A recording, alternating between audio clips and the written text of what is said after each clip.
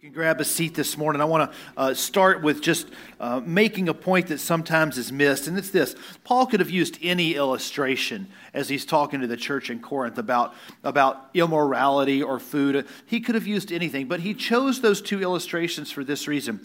They were the things that the church in Corinth was struggling with the most. Now, they had other issues, I understand, but these were their two big issues they were really struggling with.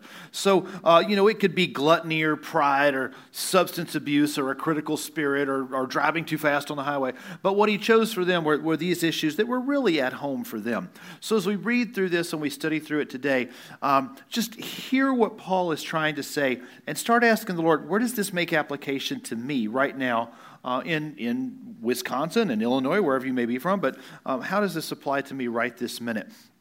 The message today is called What Naturally Follows. And what we're trying to do is to understand that when we live by the Spirit, when we follow the things of the Spirit, there's some conducts that are naturally going to follow that. And we're going to look at that in three ways. First of all, we're going to talk about stuff to run from.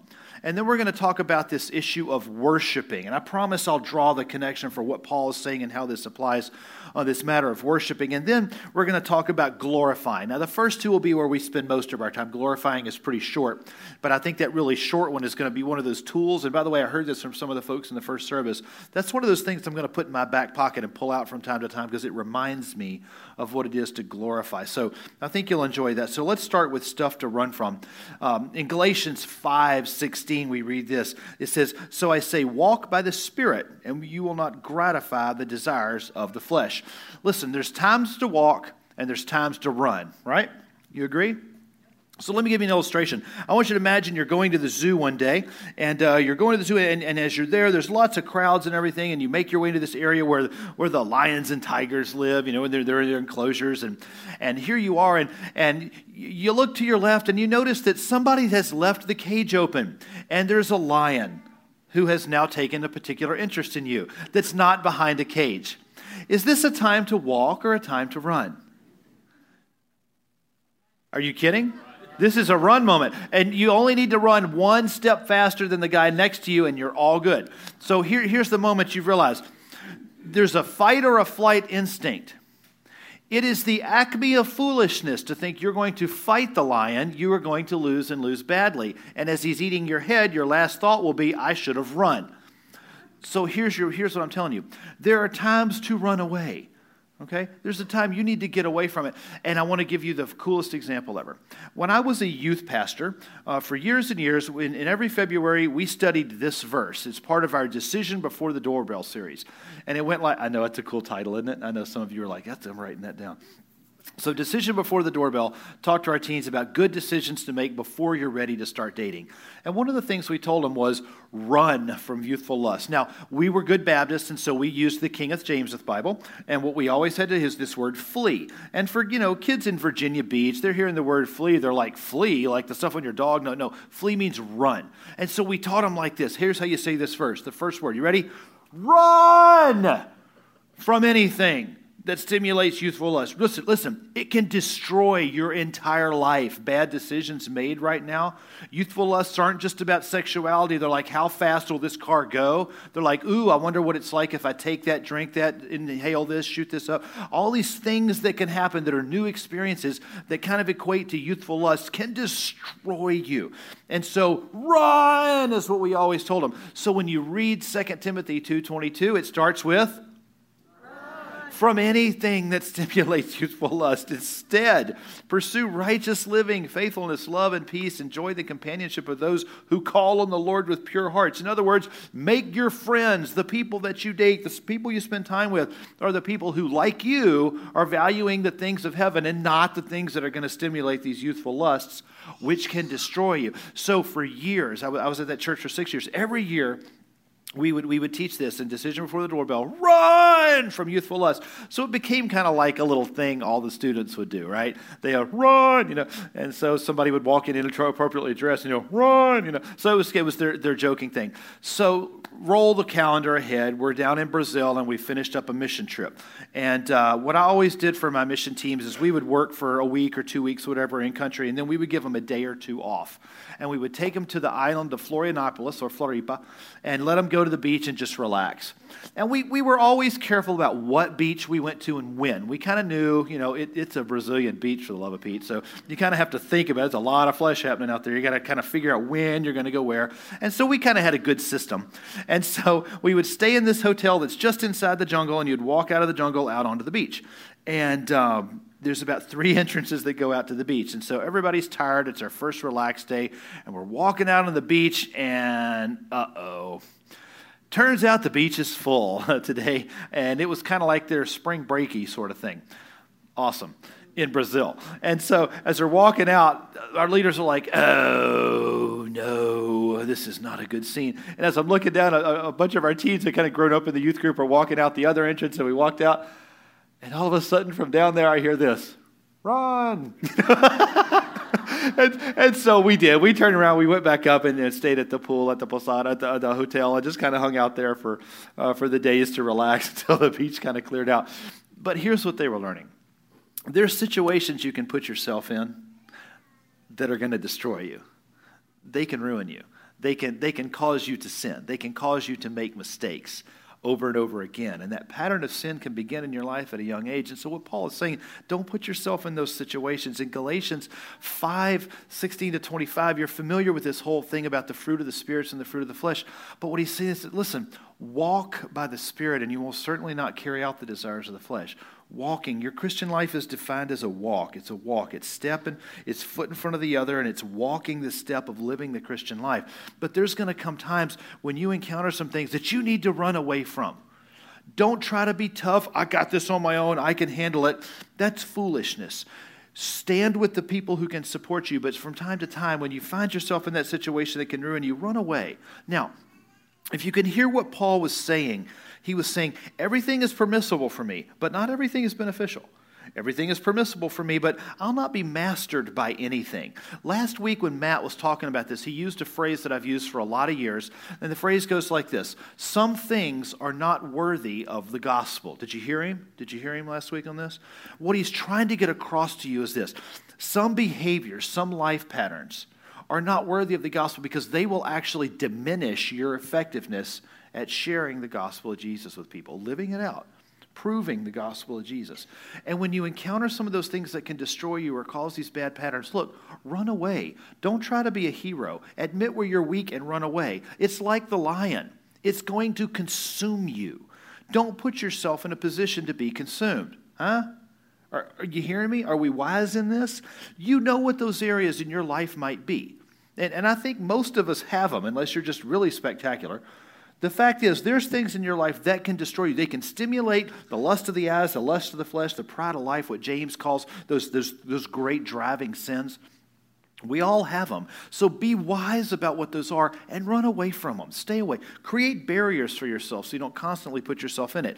Here's what's happening in Corinth. They're having issues with the food and with sexual immorality. So Paul picks those two at this moment to really drive the point home.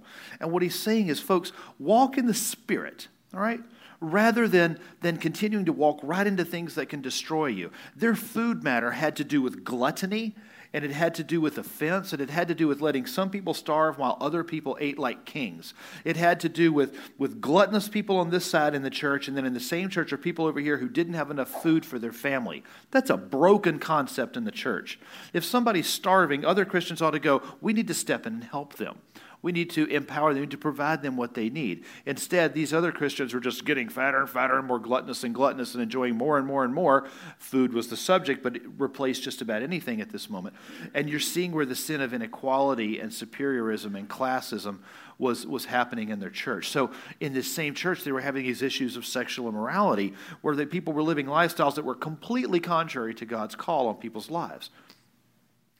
And rather than just say, stop that, don't do that anymore, the Corinthian people had to realize that they keep putting themselves in situations culturally, vocationally, socially, that were drawing them back into these sexual immoral behaviors. What were they? The list is long, and it would make Americans blush at some of the stuff the Corinthians were doing. So this is why Paul is saying you need to just run away from those things rather than trying to resist them. You're going to lose this battle. Instead, walk by the Spirit, rather than walking into these things that will ruin you. Now, what naturally happens when we run from things that can destroy us? Well, it means that we choose the things of the Spirit over the things of the flesh. Go back to Corinthians. Remember what we looked at a couple of weeks ago. We talked about the fruit of the Spirit is love, joy, peace, patience, kindness, gentleness. We're talking about the things of the flesh. What were they? This long list of things that just don't belong in the Christian lifestyle. So that's what he's referring to and what I'm referring to. It means you will walk in the Spirit rather than walking in fleshly desires. What naturally follows is that rather than following what culture says is right and acceptable, we choose what the Scripture says is right and acceptable. And if there's a battle between the two, we give more weight to the Scripture and we follow God's way rather than culture's way. The same thing with human wisdom or nature versus discipline. And don't raise hands, but how many of you have a thing in your heart or your life that you've struggled with most of your life? It just seemed to something you were born with. You were naturally angry, for instance. You naturally have an incredibly short temper. And people who love you and care about you have said often, you have such a short temper, you get really angry really fast. You know, it's hard to talk with you because you go off at a moment's notice. This is a sin pattern in your life. And so walking in the Spirit means that rather than just being who you are naturally, is you're learning to be disciplined to do things the right way, the godly way, being full now of peace and patience and long-suffering and gentleness rather than anger and rage. You get the example? And so you could have replaced the food or the sexual immorality in what the Scripture's saying here in verses 13, really all the way to 17. You could have replaced that with any number of things. But in this moment, Paul's nailing the Corinthian church on the things they're struggling with the most, which is this gluttonous, classist behavior and this sexually immoral behavior. Now, anybody from America? Okay. Does this sound in any way relevant to our culture? Because, I mean, no, seriously, right. In our culture, everybody has everything they need, right? There's no people in our culture that are incredibly wealthy and others that are struggling for a next meal. We don't have that problem, right? We don't have this problem with sexual morality in our country, do we? Psh, I can let my kids watch TV at 9:30 at night, no problem at all, right? They're not going to be exposed to horrors that they should never see right at their age. No, these are struggles for us just like they were struggles for them. There's nothing new under the sun. What naturally follows with walking in the Spirit is that you run away from the things that can destroy you. The next thing we're looking at today, though, has to do with worship. And I want to spend the majority of these 15 minutes or so on this one because this is crucial. This matter of worship. Don't you know, this is what Paul is saying, that your body is a temple of the Holy Spirit who is in you, whom you have from God. You're not your own, for you were bought at a price, so glorify God with your body. What Paul is clearly telling them is that the Holy Spirit dwells within you. Now, if that's true, what Paul is saying, and I'm going to contend that Scripture says so, therefore it's truth. Verse 19 is telling you the Spirit lives within you. So brothers and sisters, friends and neighbors, or people who just came out of curiosity, I want you to hear something. If Christians are really Christians, it means the Holy Spirit dwells in them and their body has become a temple. And their very acts and behaviors, therefore, are equated to what you do in a temple. And what do you do in a temple? Say it again. What do you do in a temple? You worship. Now, worship means that you offer laud, that you offer worship to something that is above you, and you submit and surrender to it. And there's acts that you do that are a part of that surrender. And when we do those acts, it is an act of worship. And if the Holy Spirit dwells within you, it means that every single thing you do is an act of worship. Does that give you pause? Because we do some pretty base things as human beings, don't we? We do some stuff in private we hope nobody else is around for that are pretty coarse. That's not necessarily what we're talking about. What we're talking about are the things that you give value and weight to are acts of worship. The way that you interact with other people, how you treat them, how you demonstrate value and make choices, these are acts of worship. Does that make sense? So as Paul's talking about that, that's what he's trying to get across. Romans 1:21 says, therefore, brothers and sisters. Now, okay, hang on one second. He's talking to Christians right now, all right? If you're here today or you're watching by video and you're curious about this Jesus thing and this Christianity thing, he's not talking to you yet. But when you surrender heart and life to Jesus to call him Lord and Savior, now it's you. So brothers and sisters, right? If that's you, he's talking to you, Christians. In view of the mercies of God, in other words, what he did for you, I urge you to present your bodies as a living sacrifice, holy and acceptable to God. This is your what? Oh, come on, we do better than this. This is your what? True worship. You've submitted your desires, your behaviors, your body to God. And now what you do with yourself is an act of worship. So worshiping through your lifestyle and through your values and through your conduct, this is simply an act of worship. It's the call of every Christian. So what does worship do? What's it look like and what's it do for you? Let me offer you a few suggestions. Now, to be fair, I'm stealing these from Eugene Peterson. If that name is new to you, Eugene Peterson is the one who translated the Bible into The Message, which is a pretty neat paraphrase or parallel of the Bible. Don't let that be your only Bible. But what Peterson does is he has a beautiful ability to take things and put them into our language that we would use every day. And he wrote a really beautiful book called A Long Journey in the Same Direction. He's talking about Christian discipleship. And these are the points that he makes about worship. And the first one, he says, worship creates the structures of our life. Now think about that. Worship creates the structures of our life. You Are What You Love. One of my favorite books, I've told you many times, is by James K.A. Smith. It's called You Are What You Love. In other words, it goes like this. That thing, that stuff that you invest most of your money and your worry and your time and your thought and your pursuit into, that's what you're worshiping. Oh.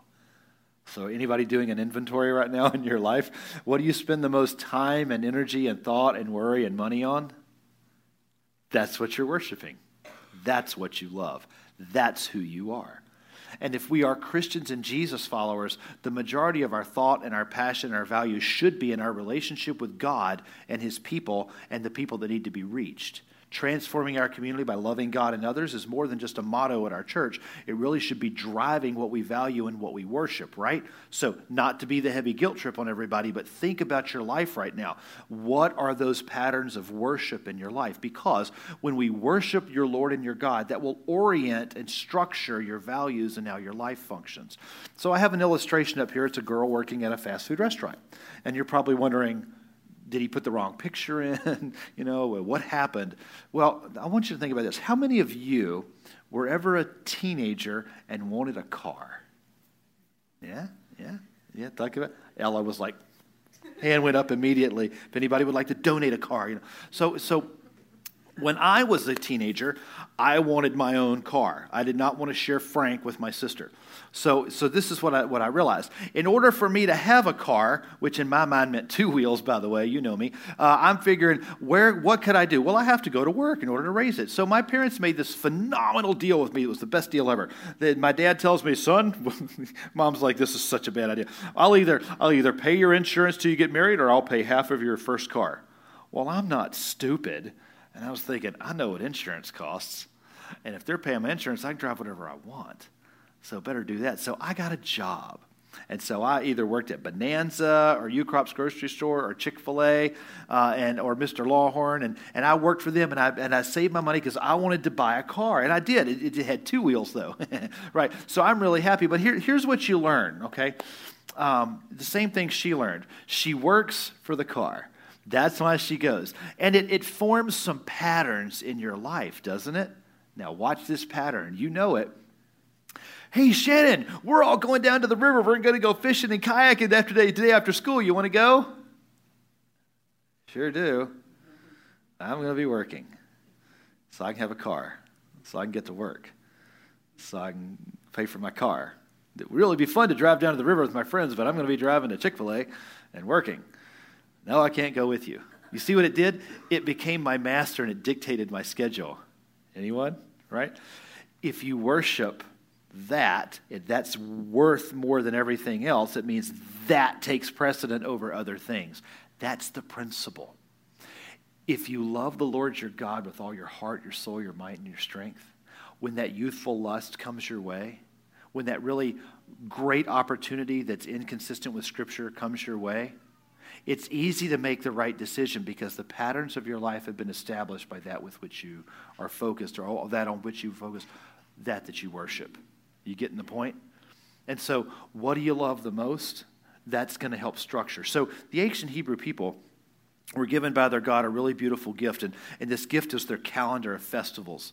And that calendar of the year structured their lives around times of festivals that reminded them who they are and what mattered most and what their God had done for them, right? So whether it's Passover, where they're doing the Passover and they're remembering being saved from life in Egypt and called out and redeemed by their Father God, which we celebrate today in the form of the communion, which we'll do later, which is Jesus Christ reaching out and saving us from a life of sin and futility and giving us an opportunity to be in fellowship with him. So the Hebrew people, through the Passover or through Hanukkah or through the different festivals that they had, they reminded them who they were, and it structured their year. So while the pagans may be doing this time of year, we who are followers of God are going to be doing this. And it's the reason for a lot of our Christian festivals where they are during the year. You all know Jesus wasn't born on December 25th, right? Yeah. Okay, you kind of get that. But we celebrate Christmas that time of year because it's part of our structure and our shape of our year. While the pagans may be doing this, we're celebrating the birth of Jesus Christ and remembering that God gave us a beautiful gift. And so we've redeemed what was done there. Now, your patterns in your life should be structured by those things that you worship. That's the underlying point. Worship also does this. It nurtures your relationship with God, right? Because when we come to worship, what we're doing is we are celebrating and submitting to God. Whether that's hands raised or hands down and eyes closed or singing or just listening. And when we worship in church, maybe through prayer or through giving or through the message time, you are worshiping God in those moments. And by doing that, you nurture that relationship. So as a parallel, if you have a friend, okay, don't raise hands, but do you have a friend? Okay, how about a spouse? You got a spouse? Can we do that? So if you're like, that's my only friend. But if you, and he's like, you need more friends. But if you're sitting there and if you don't spend any time with that person, how good's your relationship? It's just not going to be that good. If you call somebody your friend and you see them, twice a year for 10 minutes, what you have is an acquaintance, not a friend. When you're in a real relationship, it takes time to nurture it. And worship gives you that opportunity to be in relationship with God, to enjoy God, to celebrate him, and to lift him up and to place him in that place of celebration, worship, and yourself in that place of submission. This is what worshiping does. And in doing that, this universal voluntary behavior that we Christians do gives us an opportunity to strengthen that bond with our God. And what naturally follows is going to be when challenge comes your way, when temptation comes your way, when these things come that would be contrary to God, you make a decision in favor of the relationship that is more important to you. Worship also centers our attention on godly choices. How many of you make choices in the course of your day? Pretty good, right? This is an exercise moment. All of you get to do this. There we go. Okay, stretch. Worshiping centers our attention on our God and the kind of choices he would have us make. Authentically and regularly worshiping God means we move from feeling holy to behaving holy. How many of you like hypocritical behavior? Just love it, Politics, right? Yeah. Say one thing, does another. Pretends to be something that they're not. Don't you love that? Don't you love it in people who act like they're your pal and then they totally hose you in the deal later? No, nobody likes that. And the reason is we sense on the inside that there's falseness. You've lied to me in what you said you were. And so here's this matter of worshiping. It means that when we worship, we're going to move from just acting holy to actually being holy, to behaving that way, not putting on a front of godliness and holiness, but really being that. Moving away from being the person who shows up to church on Sundays and sings the Christian songs and throws a little bit in the bag when it comes by and does the communion and says all the right Christianese words and then goes right back to a life that is anything but godly as soon as the church doors close. That's hypocrisy. We all do it to a level, don't we? I mean, we've got some levels of this in our lives, unless you're just delusional. But the reality is that the more time you spend worshiping your God, the more you're going to be consistent and make godly choices and conduct yourself in a holy way rather than just saying you're a holy thing. So that's this matter of worship. And worship finally creates peace. And when we say peace here, we're not just saying we're not, bang, bang at war with one another. Peace is this. It's shalom. Okay? It's being at peace with God. There's nothing between you and God. It's absolutely comfortable to be able to go into prayer and go, Lord, I'm struggling with this. God, I'm really frustrated about this. God, how do I act in this moment that's coming up? God, right now I'm feeling this way. God, how do I handle this? This totally comfortable with God. It comes as a result of spending time in worship because the relationship is strong, the bond is strong, the familiarity is there. He's your God, you're his child. And in this moment, there's the ability to be able to go before your Lord without hesitation and without shame and pray. And that's peace, that's shalom. And this is the peace that he wants you to have with his creation and his created order. In other words, people and things and nature and stuff. Because the relationship you have is not one of competition or hate. It's one of love and stewardship and grace. And this is the result of worshiping God and being at peace with God. You come to be at peace with his creation. Now, not to be naive here. There will always be those who hate God and hate God's people, right? That's just going to be the truth. However, that lion that may want to eat you that we've talked about a few times away, he's just being who he is. That's his nature. And when people who don't love God just act like what they really are, that's just their nature. Your nature is different. You're the child of Jesus Christ. And you act according to that new nature. So what naturally follows when worship becomes a part of our life, it means that our life structure becomes godly. It means that the worshiping together on the Sabbath day or on Sunday when we celebrate that Sabbath is the natural behavior of Christians. And for the most part, everything else takes a second chair to that. It means that we structure our work schedules if we can. It means that we don't go to every Packer game every single Sunday. It means that for the most part, that comes second to being with Christ. But if you go to a game a couple times a year, that's fine. Have fun. Because if the Saints come to town, I'm just going to be honest with you. Love you guys. Somebody else is preaching that Sunday. But not every Sunday, for heaven's sakes, and not every game. Occasionally, I get it. But let's make Jesus Christ center and your worship of God the premium, most important thing in your life. Number two, we're close with God. It's easy to be in prayer, and you're close to praying with God, spending time with God in that relationship. What naturally follows good worship, godly choices and decisions in your life. What naturally follows is that we're at peace with God and peace with others, and we're sharper.